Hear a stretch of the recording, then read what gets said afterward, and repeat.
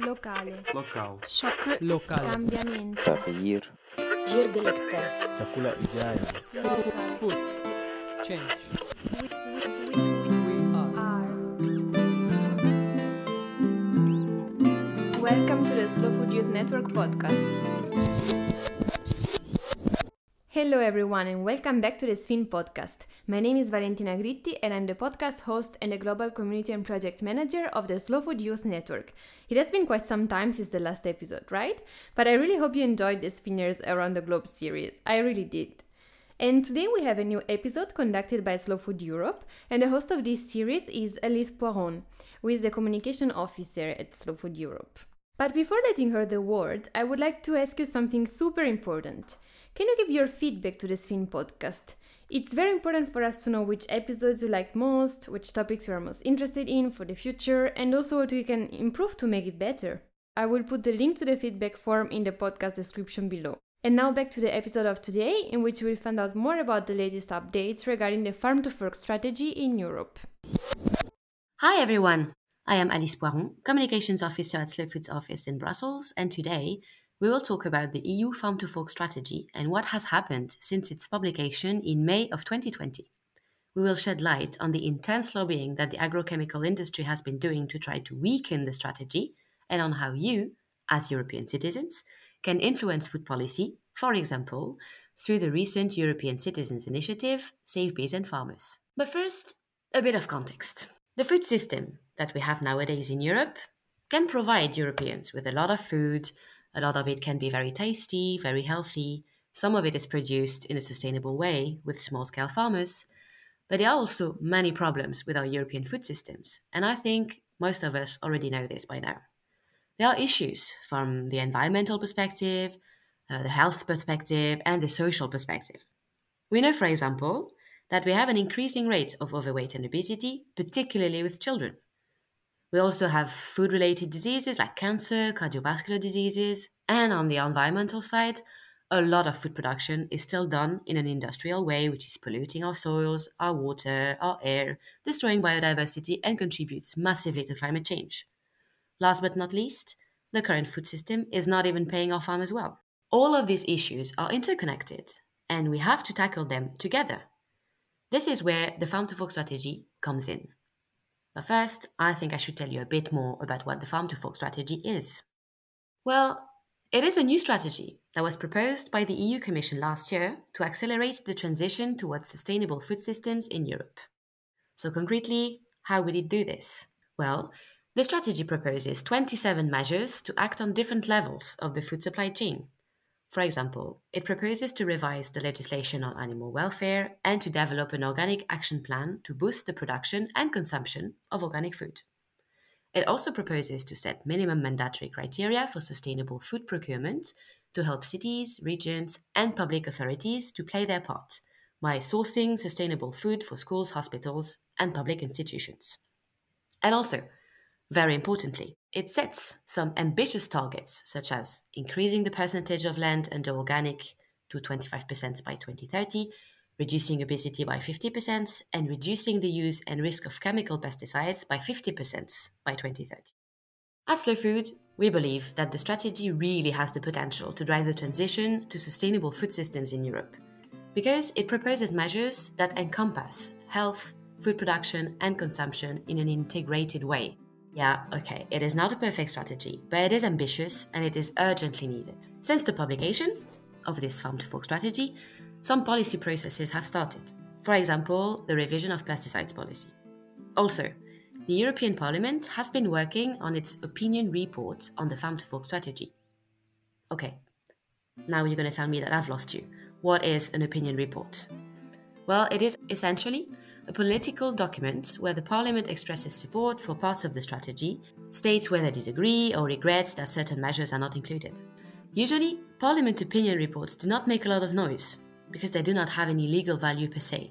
However, this time we saw a lot of lobbying from agrochemical industry, trying to influence how members of the Parliament would vote on this report and trying to weaken the language of the report. The European Parliament voted on this opinion report on October 19. And thankfully, despite all the lobby's efforts, a wide majority of members of parliament voted in favor, which shows support for the Farm to Fork strategy and is great because it also calls on making the targets binding, for example, the one on reducing pesticides. We at Slow Food are super happy that the parliament decided to listen to science and to European citizens and not to corporate interests. This was a long introduction, but I think now we've set the scene pretty well. We thought of taking the opportunity of this vote to make this podcast on the Farm to Fork strategy, to shed light on this super important document that will have an impact on all our daily lives. And to discuss this and answer all my questions, I have with me today Nina Holland, researcher at Corporate Europe Observatory, Martin Dermine, policy officer at Pan Europe, and Tilly Mess, member of the European Parliament. Thank you all for being here today, and now let's dig in. So, Nina, let's start with you. Could you give us your first impressions on the vote about the Farm to Fork strategy? Yes, well, it is fantastic that the report was accepted in a large majority. That was really good news. And I think it was a nail-biting experience because we now know that the European Parliament supports some really important principles for a future sustainable food strategy, including binding reduction targets for chemical inputs like pesticides and fertilizers. And that is really important, seeing the lobbying frenzy that we've seen last week by the pesticide lobby groups, the meat lobby, the big farm lobby. It really wasn't a given. So it's really a very good outcome.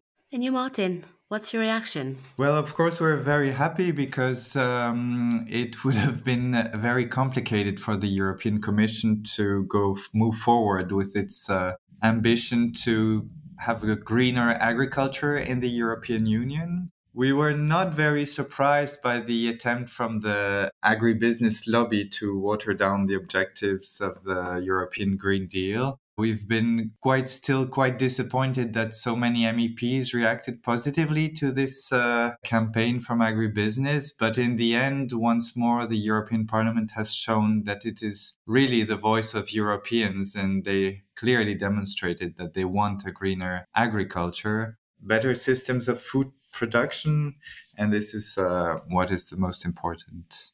Thank you, Martin.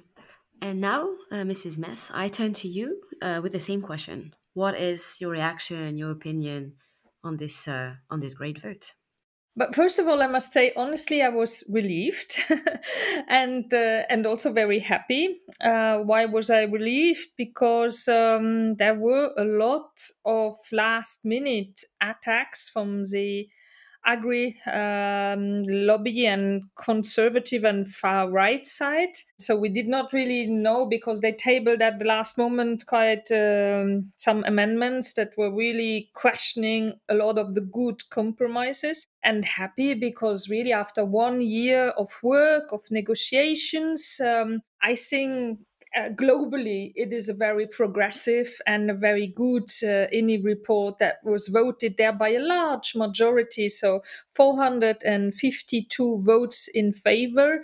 So that is really a large majority that supported this INI report for the Farm to Fork strategy. And which 2 or 3 points are you the most proud of that made it into the final report? First of all, as I said, all the compromises negotiated before survived the vote, because in plenary at the last moment you can always, as I said, table some more amendments. They survived all. What I'm the most happy or proud of, it's first of all the explicit support for almost all the targets of the Farm to Fork strategy, well, except the reduction on the fertilizer of 20% did not pass, but all the other more organic farming, reduction to 50% of pesticides, so increase of 25% of total farmland being used for organic farming by 2030, but also the call for mandatory due diligence along the whole food supply chain. I think also that is a big victory. And then also strong wording on labeling, so much more ambitious that the initial Farm to Fork strategy. Here in the INI report, for example, also on origin labeling for all products, and especially for animal products. but also labeling on animal welfare, so the method of production, and then also labeling on harmonized vegan and vegetarian labels at EU level. So I quoted already three now, but I could also say another win is really the flexible VAT rate for more healthy diet, and considering also the environmental impact.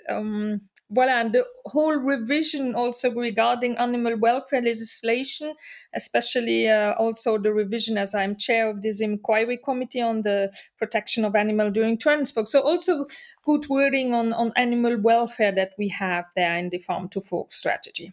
And now that this vote has taken place, what are the next steps for the EU Parliament regarding the implementation of the Farm to Fork strategy? What we're going to do now is really looking at flagship regulation that are going to be declined out of this farm to fork strategy, like, for example, the sustainable use of pesticide, also the revision of the plant protection products.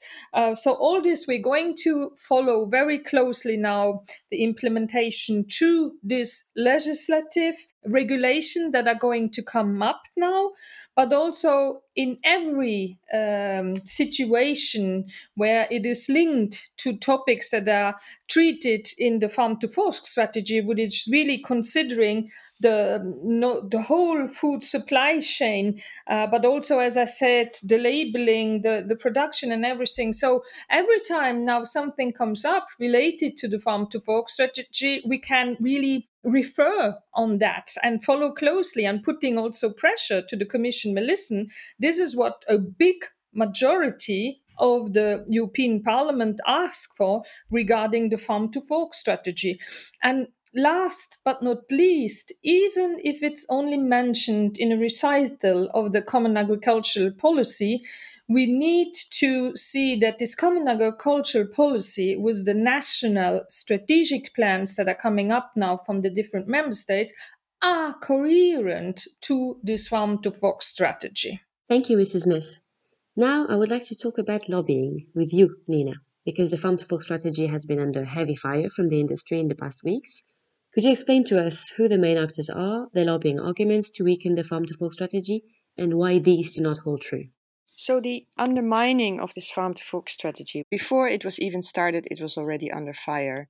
In that time, before May 2020, both the big farm lobby and the food industry, the pesticide industry, were already calling for the farm to fork strategy to be delayed, that it shouldn't be published at the moment it was envisaged. And the argument they were using in that time was the corona crisis, that it was not the right moment, that the industry was already so much under pressure. And of course, already that didn't make any sense, because none of the farm to fork elements would be immediately implemented. Every aspect of it would take a few years to actually become a reality. Then they moved to fighting the farm to fork to be brought into alignment with the common agriculture policy, or rather the other way around. So the way that the farm subsidies are being spent, to a large extent, decides the success of the farm to fork strategy, because that is where the money is. That is where the rules are being made on how the money is being spent, what farmers are being paid for, and what the conditions are. So they effectively managed to keep the farm to fork strategy out of the common agricultural policy. So that was a really hard fight, and it's still ongoing. And then they moved to the farm to fork strategy itself in the way that it was being discussed in the parliament. They made their own initiative report, which is only an opinion, but it's really important because it gives the European Commission, that makes the laws, that makes the new initiatives, a signal what the European Parliament as an institution will support and what it won't support, how the majorities are and where they lie. So in that sense, for instance, when it was being discussed in early this year, in January, there were loads of lobby events going on. It was still in a corona crisis situation. And we saw, for instance, how the chemical corporation BASF organized an online wine tasting event with only Portuguese wines, because it was the Portuguese presidency.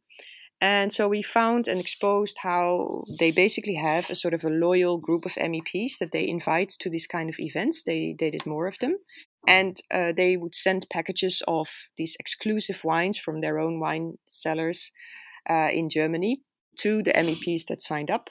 And then they would have an online wine tasting event, so kind of socializing events, having a nice drink, and then talk about the Farm to Fork strategy. We also saw how Copa Cogeca was lobbying the MEPs to basically, they were fighting any progressive element. They were denying the link between agriculture and climate change. They fought against the reduction targets. They even fought against nutrition labeling. So they were really being extremely conservative on all issues to do with Farm to Fork.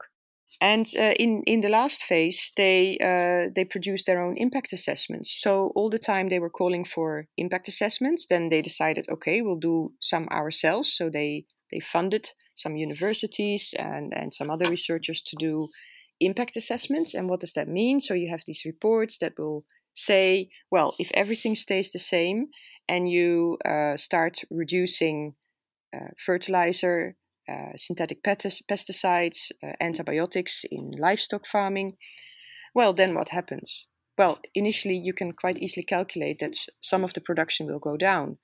If everything else stays the same, of course, you need a lot of other additional policies. And you need to support farmers with the CAP funding and with other funding to actually execute and implement all these measures. You need a lot of additional supporting policies to make this a reality and to, in the end, not lose too much productivity.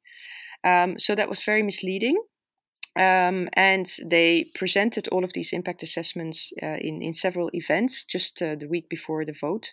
There were also corporate-sponsored events organized by certain EU media like Euractiv, where these impact studies were being presented.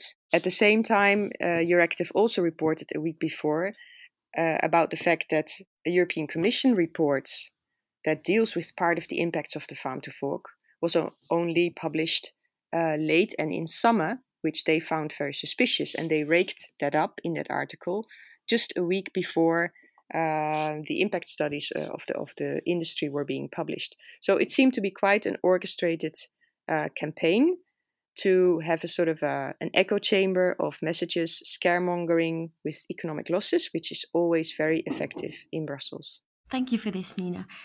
You mentioned Copa Cogeca earlier. Could you tell us a bit more about who they are and who they represent to give a bit of context to our listeners?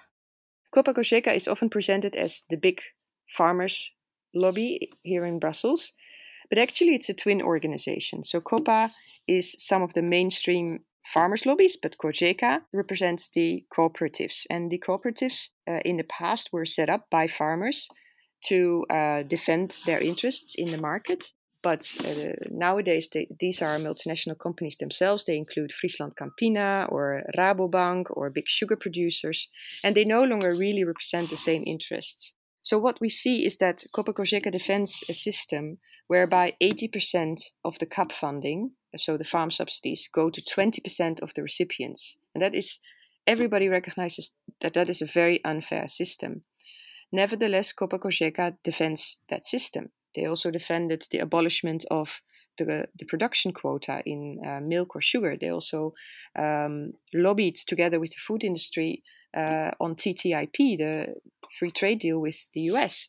So you can really wonder, and more farmers are wondering, to what extent their interests are really being represented by Copa Cogeca, because it seems that they are largely defending the interests of the biggest landowners and the biggest farmers who can produce with economies of scale at the lowest possible price for the food industry.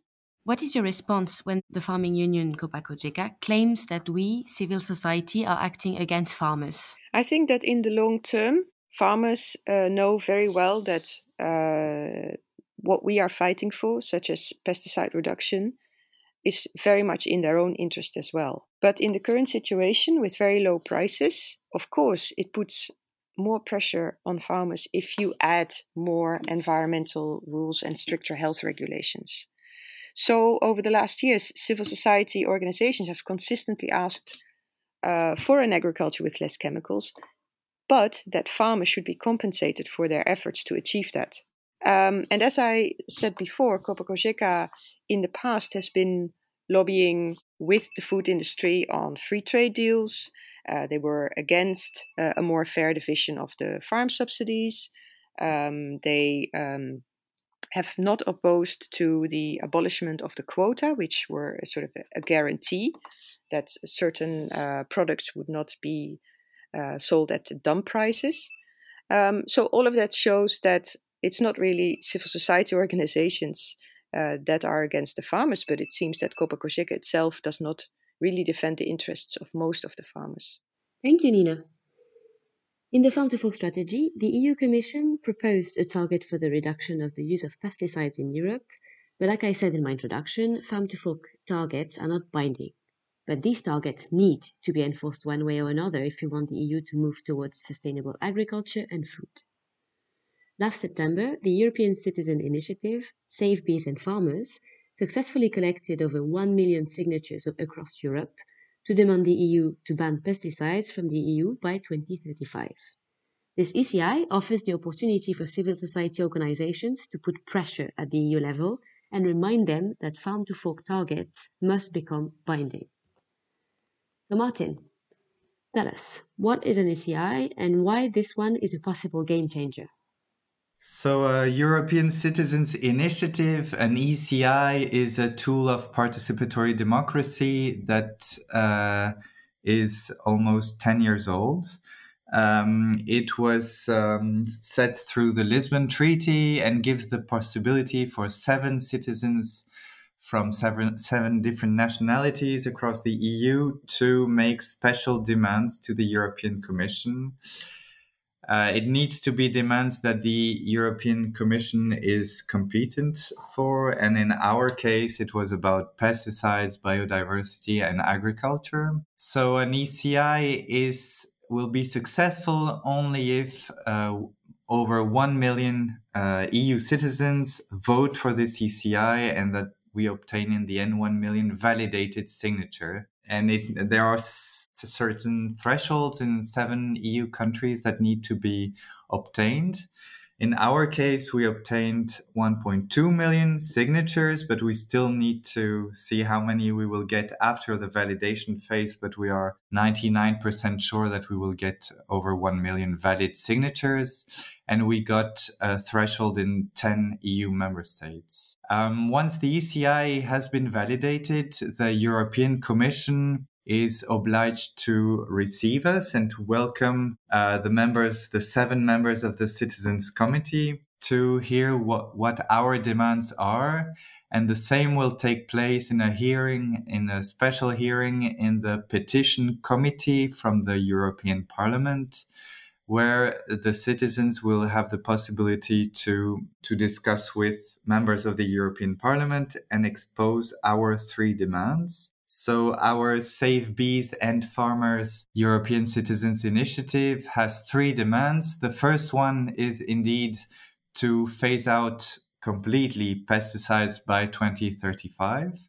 When we say pesticides, it's synthetic pesticides, the ones that are used in industrial agriculture. The second demand is to restore biodiversity on agricultural land. Indeed, very often we hear politicians saying that they spend a lot of money to restore biodiversity outside agricultural land. But then when one keeps using pesticides or creating green deserts in agricultural land, it will not help so much biodiversity to make efforts on small portions of the land, while big surfaces of agricultural land remain green deserts. And the third and probably the most important ask is to spend money and make sure that the public money that is spent on agriculture is used to ensure a transition from our agro-industrial system towards agroecology, which means that instead of working against nature, trying to kill pests, using a lot of chemical fertilizers, we start working with nature to have living soils, to have a lot of ladybugs so that they eat aphids instead of using insecticides, to have more pollinators in the fields, more butterflies, and so on. And this is not just, an idea of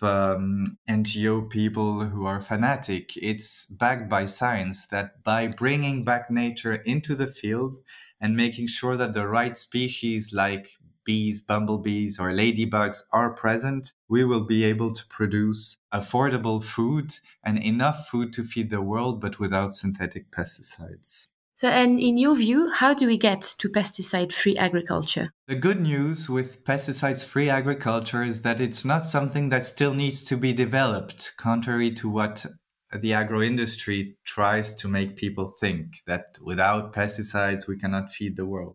And the first way that we have to stop using pesticides is to start training farmers again, to help them reconnecting with their land and reconnecting them with nature. The second thing is that we really need, and it's very urgent, to suppress the negative influence of the pesticide industry and of agribusiness in general. So one thing, for instance, is that very often the cooperative that buys the food or the feed produced by the farmer is also the one in the contract selling the pesticides, selling seeds, and giving to the farmer the protocol they have to use. And this should be forbidden, because in the end, the farmer is just becoming a technician, applying a protocol given by the industry, who has its special standards. The apple must be just perfect according to them, even if when you ask consumers if they really need a perfect apple with a very thin skin without any special stain on it, they will also say no, but it's the standard from the industry. For this, we really need to make sure that there is a separation between industry, supermarkets, pesticide industry, and farmers. This is very important. Another important aspect, of course, and I already mentioned it, is public money, the CAP money, the money from the Common Agricultural Policy. Is the aim still now, as it was 50 years ago, to produce a lot of food and export a lot of food and produce a lot of cereals, to produce a lot of meat that then will be exported to the rest of the world?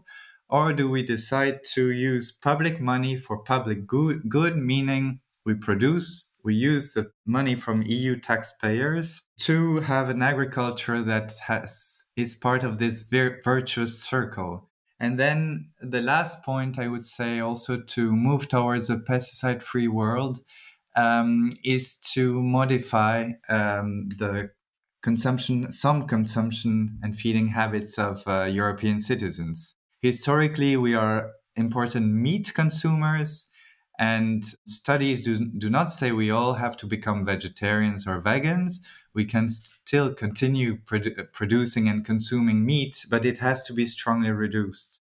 If we would change the policies in order to reduce pesticides, and the meat prices would go up, of course, because a cow needs to eat a lot of cereals to produce meat. But then people could adapt and become and change their diets towards a more vegetarian diet, not becoming vegetarians, but eating meat only 2 or 3 times a week instead of every day, as so many people still do. Thanks, it was all super clear. Let's get back to the European Citizens Initiative Save Bees and Farmers. So now that we have collected 1.2 million signatures, what are the next steps? First, we need to validate these signatures. So around the middle of November, we will be able to submit all the signatures, be it online or paper signatures, to every member state's ministries, so that they do the counting and the validation phase. And this can take up to 3 months. So we expect that that by the middle of February, we will have the validation phase finished, which means that then the European Commission will host a meeting with the members of the representatives of the Citizens Committee. They have to do that within 1 month. So by the middle of March, we will have a meeting with the European Commission and explain to them what we want from them. And there we need to be very clear that, of course, in the EU Green Deal, there are interesting objectives, reducing 50% of the use and risk of pesticides by 2030. But what we want is a long-term plan. We need a plan to phase out synthetic pesticides from the EU, because otherwise, looking at the massive influence and power from agribusiness, we might reach maybe close to this 50% reduction in 10 or 15 years, but then it will take another 15, 20, 30 years of discussions to maybe phase out synthetic pesticides. We also want them to very clearly put in place a plan to use this public money. We had the CAP reform now, but it is possible, in our view, to have new laws that, on the long run, make sure that the public spending in agriculture, in agronomic research, are spent towards or dedicated to pesticide-free agriculture. So this is what we will do with the Commission. And then the European Parliament will also have 3 months to receive us, and there will be a hearing in the Petition Committee from the European Parliament until the beginning of spring.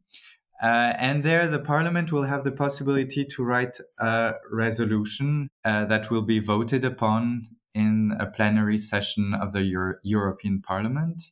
And we might also have a debate organized by the European Parliament between us and most probably agribusiness and farmers organizations. After that, the European Commission will have the possibility to make a legislative proposal to answer our demands.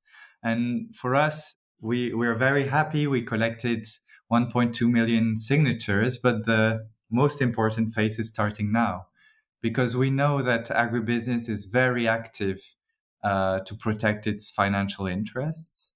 But on the other hand, there are so many aspects of biodiversity or climate change that are linked to agriculture that it is now or never that we need to make this change happen at EU level.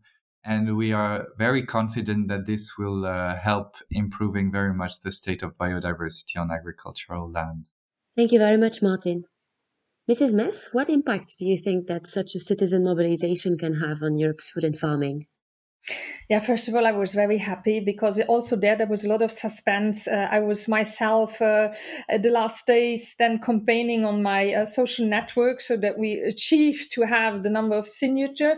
But such an ECI, so a European Citizen Initiative, which reaches really the goal of more than 1 million signature, that has really an impact. And the Commission cannot ignore that.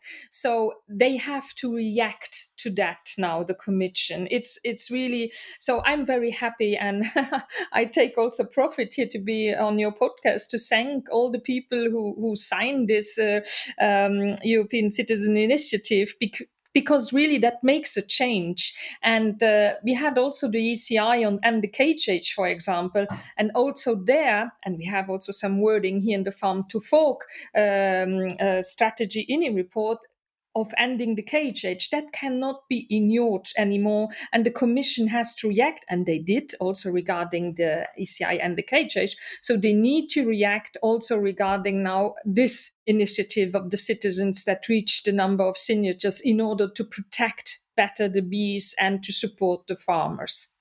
So, Nina, you have followed closely lobbying activities from agrochemical industries who are against the pesticide reduction target included in the Farm to Fork strategy. Could you sum up for us what you observed? So for the chemical corporations like Bayer, BASF, Syngenta and Corteva, the pesticide industry, the Farm to Fork targets, so the binding pesticide reduction target, is a real threat, is a direct threat to their profits. right? At the same time, they lose more and more pesticide patents. So more and more pesticides become not patented, and therefore they make also less profits. So it's kind of an existential problem for the pesticide industry. Therefore, from the beginning, they have tried to undermine this whole idea of setting binding pesticide reduction targets. And in fact, they will not support any EU-wide mandatory pesticide reduction target, in my view. When you ask them directly, they will be very vague about it. But I'm sure that they won't defend any reduction target, even the smallest one. What they said first is, we support the Green Deal, we support Farm to Fork. However, we will only support targets that are science-based. So this is kind of this mantra of being science-based, as if we don't know enough about biodiversity loss or health impacts of pesticides to know that we should be reducing pesticide use. The corporations then started to really, in my view, instrumentalize and link up with the big farm lobby, with Copa-Cogeca, and jointly order these impact assessments from universities, in this case from the Wageningen University, and present it as the proof and as an important voice of so-called independent researchers to say how much economic damage would be done and how much would be suffered by farmers directly from these reduction targets. So I think the pesticide industry realizes that they by themselves cannot really defend the current pesticide use. They simply do not have the reputation, the image, the goodwill for them to be credible. So they really need the farmers. As long as the pesticide industry is able to instrumentalize the farm lobby organization Copa-Cogeca in this way, in undermining the pesticide reduction target, it will be hard, a long battle, to actually realize them and get them implemented. We can see that by the fact that the vote was actually quite tight on the pesticide reduction target and the binding nature of it. It was only 355 MEPs in favor and 307 against the binding nature of these reduction targets. So that's quite a tight majority. So this shows to what extent the farm lobby and the pesticide industry will work together to undermine these pesticide reduction targets. Because for the pesticide industry, of course, this will mean an immediate loss of profits. So yeah, it will still be a very long battle ahead. And our time is up. Thank you very much to the three of you for being here with me today. To those who are listening to us right now, do not hesitate to share this podcast with your network and subscribe to the SFIN podcast channel on which the Slow Food Europe podcast is hosted. You can also find Slow Food Europe, Corporate Europe Observatory, Pan Europe, and Mrs. Tillimes on Twitter if you wish to get the latest updates on the Farm to Fork strategy and many other topics related to EU food and agriculture. Have a great day.